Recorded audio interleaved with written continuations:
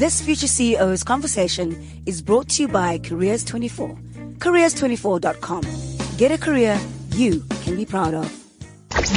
Future CEOs on CliffCentral.com. We've had some very interesting conversations today. By the way, this is being recorded as a podcast, and so if you missed some of the insights and you've missed some of the conversations, you can go to Cliff Central to get the conversations there. Why are we here today? Why are you here today? Well, it's to ask questions. I hope you've come with a list full of questions. We're going to have a roaming mic. This is an interactive discussion. It's called Ask the CEO.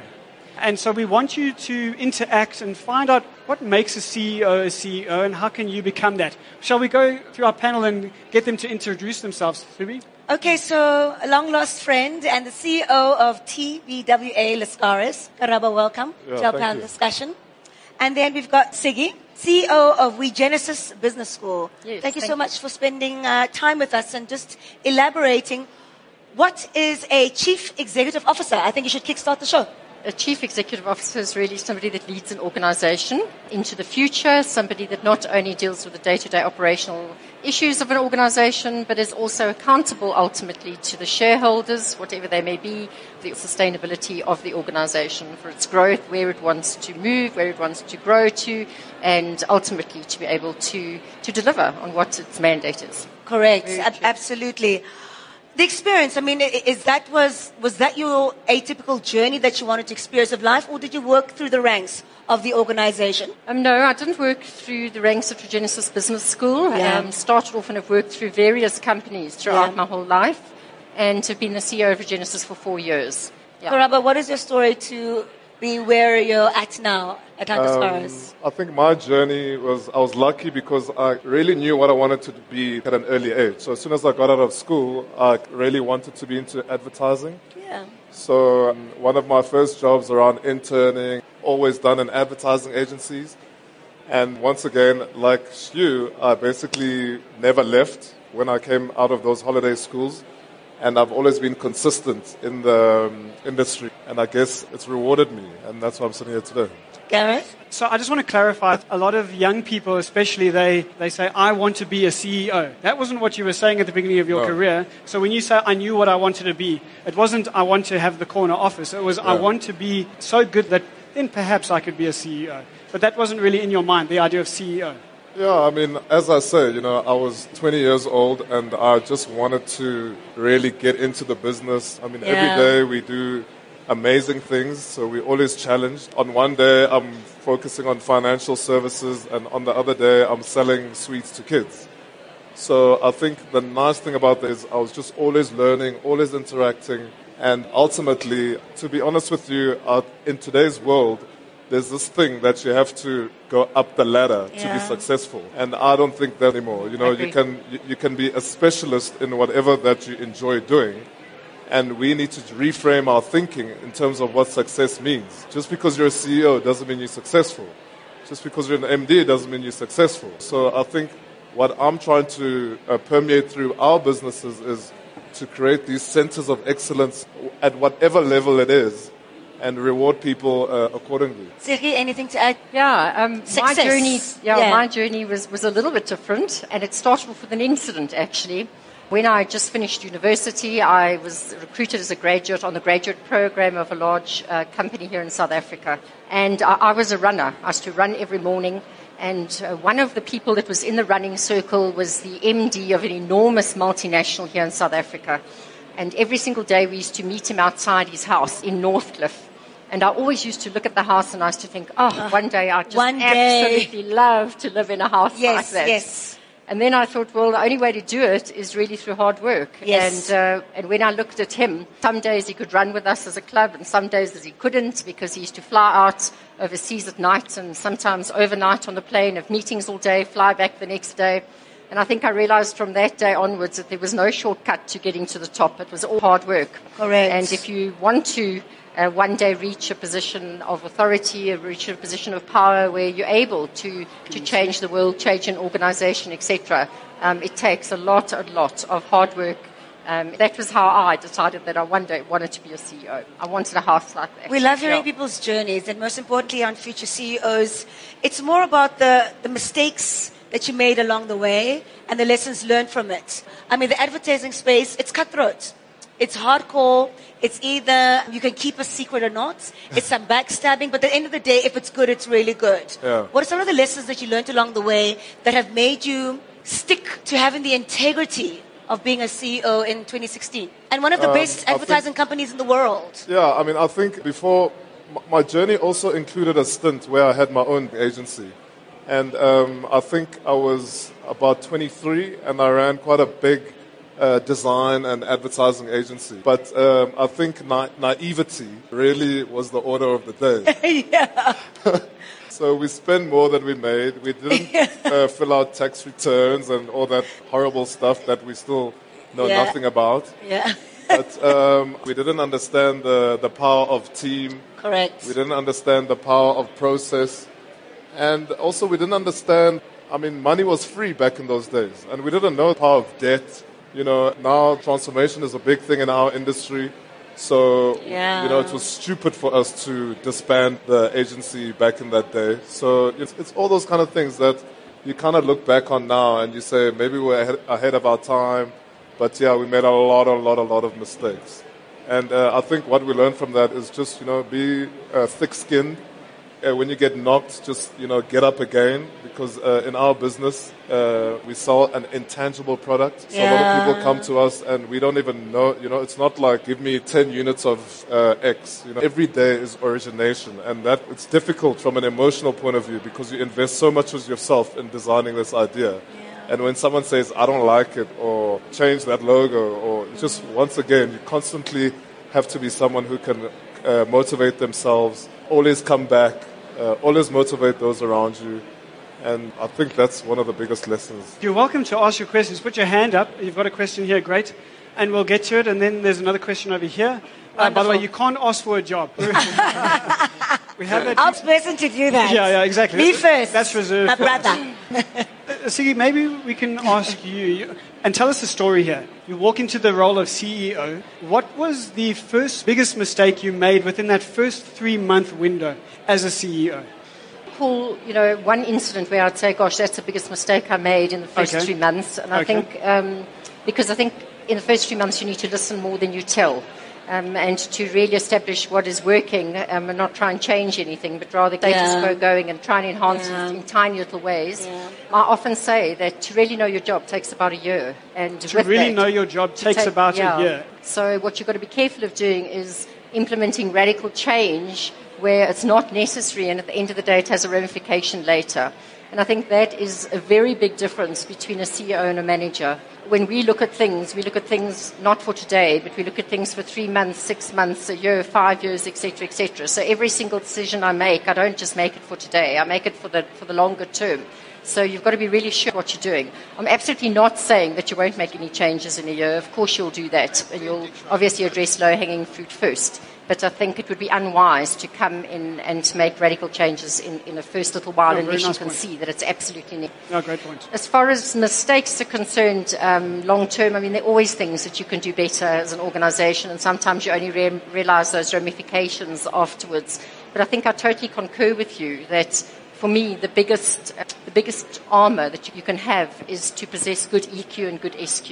And I often say it's SQ? like going on holiday. SQ? Spiritual quotient. Spiritual quotients. I like that. Yeah. So it's about saying, if you're going on holiday to Cape Town, in your car, you pack your suitcase, you put your boot full of your clothes, and you drive along, and all of a sudden you get a puncture, or all of a sudden there's a hailstorm, or whatever the case may be. You don't turn around and say, oh, for goodness sake, I'm not going to go on holiday anymore. I'm turning around. And at the end of the day, your destination is Cape Town. And all you do is you fix the puncture, or you make sure you drive carefully through the hailstorm, but you still ultimately have the destination that you want to reach. And I think that is the power of being a CEO. It's about where is your vision? Where are you taking this organization? Where are you going? And there are going to be 100 obstacles along the way. That's just part and parcel of the job. You know, I remember meeting Adrian Gore a good few years ago, and some of our students said to him, I'm sure you sit in your office with your feet up and you strategize and drink coffee. And he said, no, I don't. He said, you know what I do all day? He said, I solve problems. And you know, what do I do all day? Is that correct, Karabos? Do you solve problems all day? Yeah. You know? Sure.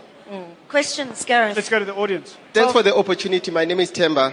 Ngwenya. The question that I'd like to ask is that you have the stakeholders or the shareholders, and you also have the customers. Can you maybe unpack in that context what is it that you do as far as the relating with your shareholders, and as well as your subordinates, as well as your customers? If you can maybe mention the key things. Actually, I have 5 questions. No. Do you want to Karabo, do you want to answer? I think the one thing that we say is you have to manage up and manage down. Yeah. So managing up, some organizations are bigger than others, especially if you're a CEO in a public company, which is crazy in terms of the governance, versus when you, like us, in a private company, it's a little bit more relaxed. But anyway, so we do the normal board reporting to our shareholders, and we prepare board reports, and we have standing meetings. We also, in terms of that, we also have strategy sessions, because I belong to a group of 8 companies that I report into. And we have strategy sessions in terms of how do we collaborate and integrate with all those companies to make us better versus going outside. Yeah. In terms of clients, they are the lifeline of our organization. So anything from seeing them weekly, interacting with them, a lot of relationship stuff. We have client plans. We have separate strategy sessions for them, how they're feeling, what can we do. So we look at it client by client specific. I think what I'm hearing you saying here, that you treat them as individuals or as individual clusters. There's not broad sweeping strategies that you put across the business. It's all about going to where they are and understanding what they need at that particular point in time. Exactly. I mean, some clients want big strategies every time we see them. Some, they just want one-pagers. They want us to get to the point. You have to, cut your cloth. Cut your cloth to fit. Sigi, do you have anything? What else can you add to Karabo? I think with the strategy side, I think many organizations spend a lot of time so worrying about their competitors that they navel gaze, as in constantly bring in new things to move forward, but also to know where you are wanting to take the organization together with shareholders, to know what shareholders are wanting out of you, and then to move forward and just do it. As opposed to, for example, always worrying on either side, what are the competitors doing, how will we combat, just be your unique self, know where you have to go, authentic know where you're self. moving, and that's it, and take the organization there. And I think that's worked for us. Next question. I just want to add one thing. Former CEO of Massmart said, if you're trying to please your shareholders and your customers and everyone else at the same time, you're doing a really bad job. And so you're going to have to be able to pick up what needs to be done at what particular point in time, who to focus on, how to focus on them, while also managing the other relationships. Just to add on to that, I think you need to have 2 views, because you can't forget about where you're steering the company. So once again, it's a very fine balance that you have to create in your organization. I agree. Next question, Rafila. Please, baby. Okay, thank you. I'm a graduate from the University of Limpopo. It's a privilege for me to ask the CEO today. Okay, my question, it will be based on communications, because I studied communications. Okay, when I look at the operations of most of organizations, you find that when you see the CEO, you feel that sense of omnipotence. But at the end of the day, when I look on my studies, you hear that I'll say there's a equal level of communications. So then my question is that really type of communication existing within the organizations? To pull it together, let's focus on communication. Yes. Historically, organizations have been around command and control. You do what you are told, and that's it. And I think in today's world, because of the multi-generations that we work with, that doesn't fly anymore. We believe in a world of openness. We call it radical openness. And we say, open the channels of communication, open our organization to let that energy in. Almost flatten the structure. Exactly. Let that energy in. Let people talk. Let them interact, because you are better for it. Because I can no longer just sit there and make unilateral decisions without finding out exactly what the temperature is, what that one is feeling. And it's a difficult thing, because on top of that, in our organization, we deal with a lot of external people as well. When we create ideas, it's no longer just developing solutions within an agency. But now we work with comedians, we work with painters, we work with all those kind of people. And to get the best out of them, you have to find that way of collaboration and flattening the structures. Great answer, thank you. Nice. Here's a question. What are your 3 pillars of CEO leadership? I think the first, innovation. Second of all, integrity. I think SQ, EQ, and definitely people skills. It's about communication. It's about treating people with respect and getting the most out of a team. Very, very nice. I would also rally behind exactly what she said, but also I would add future-orientated. Okay. Those are things that personally I'm really interested in developing and making sense of, because sometimes when you say these kind of things, they seem very fluffy. And I think in today's world, we can be more succinct in our language and the delivery thereof. Very well put. We have a question out here. Hi, I'm Rehabitus Letitia from the University of Pretoria, studying second year in accounting science. I'm also aspiring to be a CEO. My question runs as, in order to be a CEO, which skills do you need? Do you need diversified skills within the business sphere, or do you need technical knowledge with regard to me being accounting in order to gain competitive advantage? Nice question, this idea of technical versus a little softer skills. Siggy? I mean, obviously it really helps being in an environment that you understand and you know, but I definitely don't think that the technical skill is what makes the difference. You are here to change an organization, to move it into the future. There are leadership skills that you need, and those are people management skills, etc., etc. And often it's a blessing if you don't know the organization very well, because you come in with a whole fresh approach and some wonderful, wonderful fresh thinking. I think you need the basics, in terms of technical skill around finance, operations, or you know what I mean? So I think you need a general skill to get you in a position. Where you're going to render that skill, I think doesn't then matter. it's like, it doesn't matter thereafter. But I do find you have to understand strategy. You don't have to be an expert, but I do think you need some sort of proficiency in those fields. So there are definitely languages that are appropriate for different settings. And so you must know the language of finance. You must know the language of marketing and sales. Learn the languages. You don't necessarily have to be an expert, because you're going to have a team around you who are experts. My name is Rufilwe. I have a question. I'm a second-year student at Vega, currently studying branding. I want to know how necessary it is for me to go into an agency, or can I just venture out on my own? Because I'm also studying my own business. Okay, so 2 things. I do think you should get into an agency. And if you do get into an agency, you must get into a big networked agency. Because the network agency gives you scale. It allows you to work on big pieces of business. It allows you to be busy. And in our industry, the more integrated communication that you can do, meaning if you create a solution, it's not just one-dimensional. It's got innovation from a digital point of view. It's got TV, radio, print, all those kind of things. And I think if you can into an environment that pushes that, just to feel, and understand the scalability of the industry, then I'll definitely recommend it. And you have to know what it feels like to have deadlines, $1 million or 10 million or 100 million rand contract that's relying on you, and that's not going to happen in your own business right away. Exactly. And also, if you look at all the agency heads in this country, have all worked in the big agencies at one point in their lives. And you look very young, and you have a lot of time.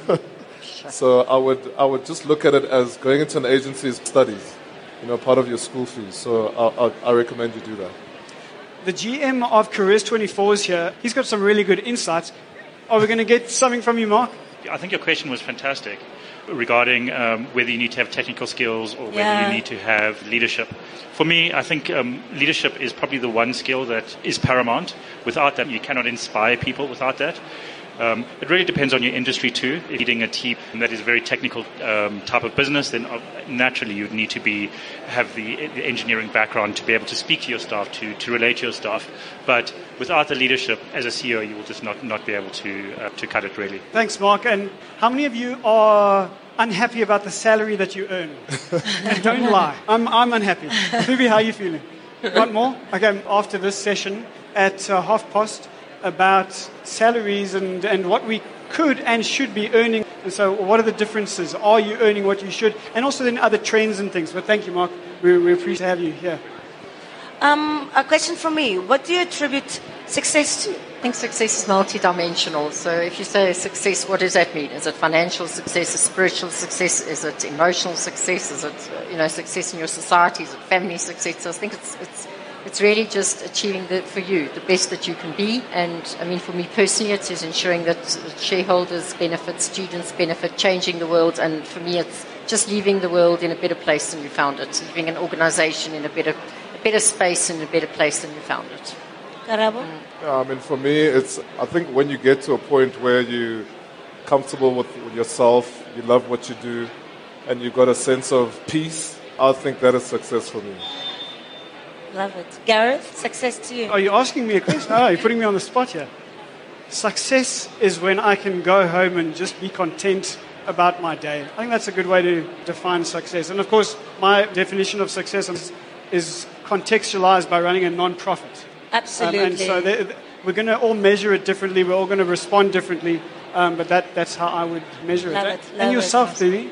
I think running the non-profit with you is success for me as well. We are running out of time. Are there any last questions? We've got a question here. Cool, how's it? Just going back on the managing up and down. As CEOs, how do you like your managers managing you up? Fantastic. The stronger the team is, the better it is. And any insights on that, on what techniques work and what you actually look out from managers who are actually able to manage their CEOs? I think it's just having an open door policy at all times, knowing that at the end of the day, my rule is always that if there's a mistake, it's not about it being a mistake. It's always about saying, let's go back to the root cause and making sure that people are always open. So it doesn't matter how bad the problem is. As a team, we're going to solve it together. But for me, the stronger people are, the better it is. Sure. My view is I always preach the whole thing about accountability. I always say that it's our company, so we must all take responsibility for it. I'm not going to stand up and say, these are the 10-point plan. This is what we're going to follow. So it's more about accountability, collaboration. Let's work together, and empowerment as well. I think if someone really feels that they're contributing and they're part of a thing, it's in everyone's best interest. There were some good insights. Yes. Hi. My name is Lunga. My question is on the line of morality, to say, as a CEO, where is the fine line between accepting a salary increase which you feel you deserve? Because there is this notion that CEOs, especially in South Africa, they are overpaid, whilst the staffs are not getting what they deserve. Okay, interesting. Look, I mean, in my experience, it's very clear. If you achieve X, you'll get Y. And that's monitored, and that's always fed back. So there's a clear roadmap. Of course, from a CEO's perspective, if you look in the financial services world, they do quite a shitload of stuff. Excuse my French. And without their direction, without their vision, without the hard yards they've put in, I think at times they are really deserving of what they get at the end of the day.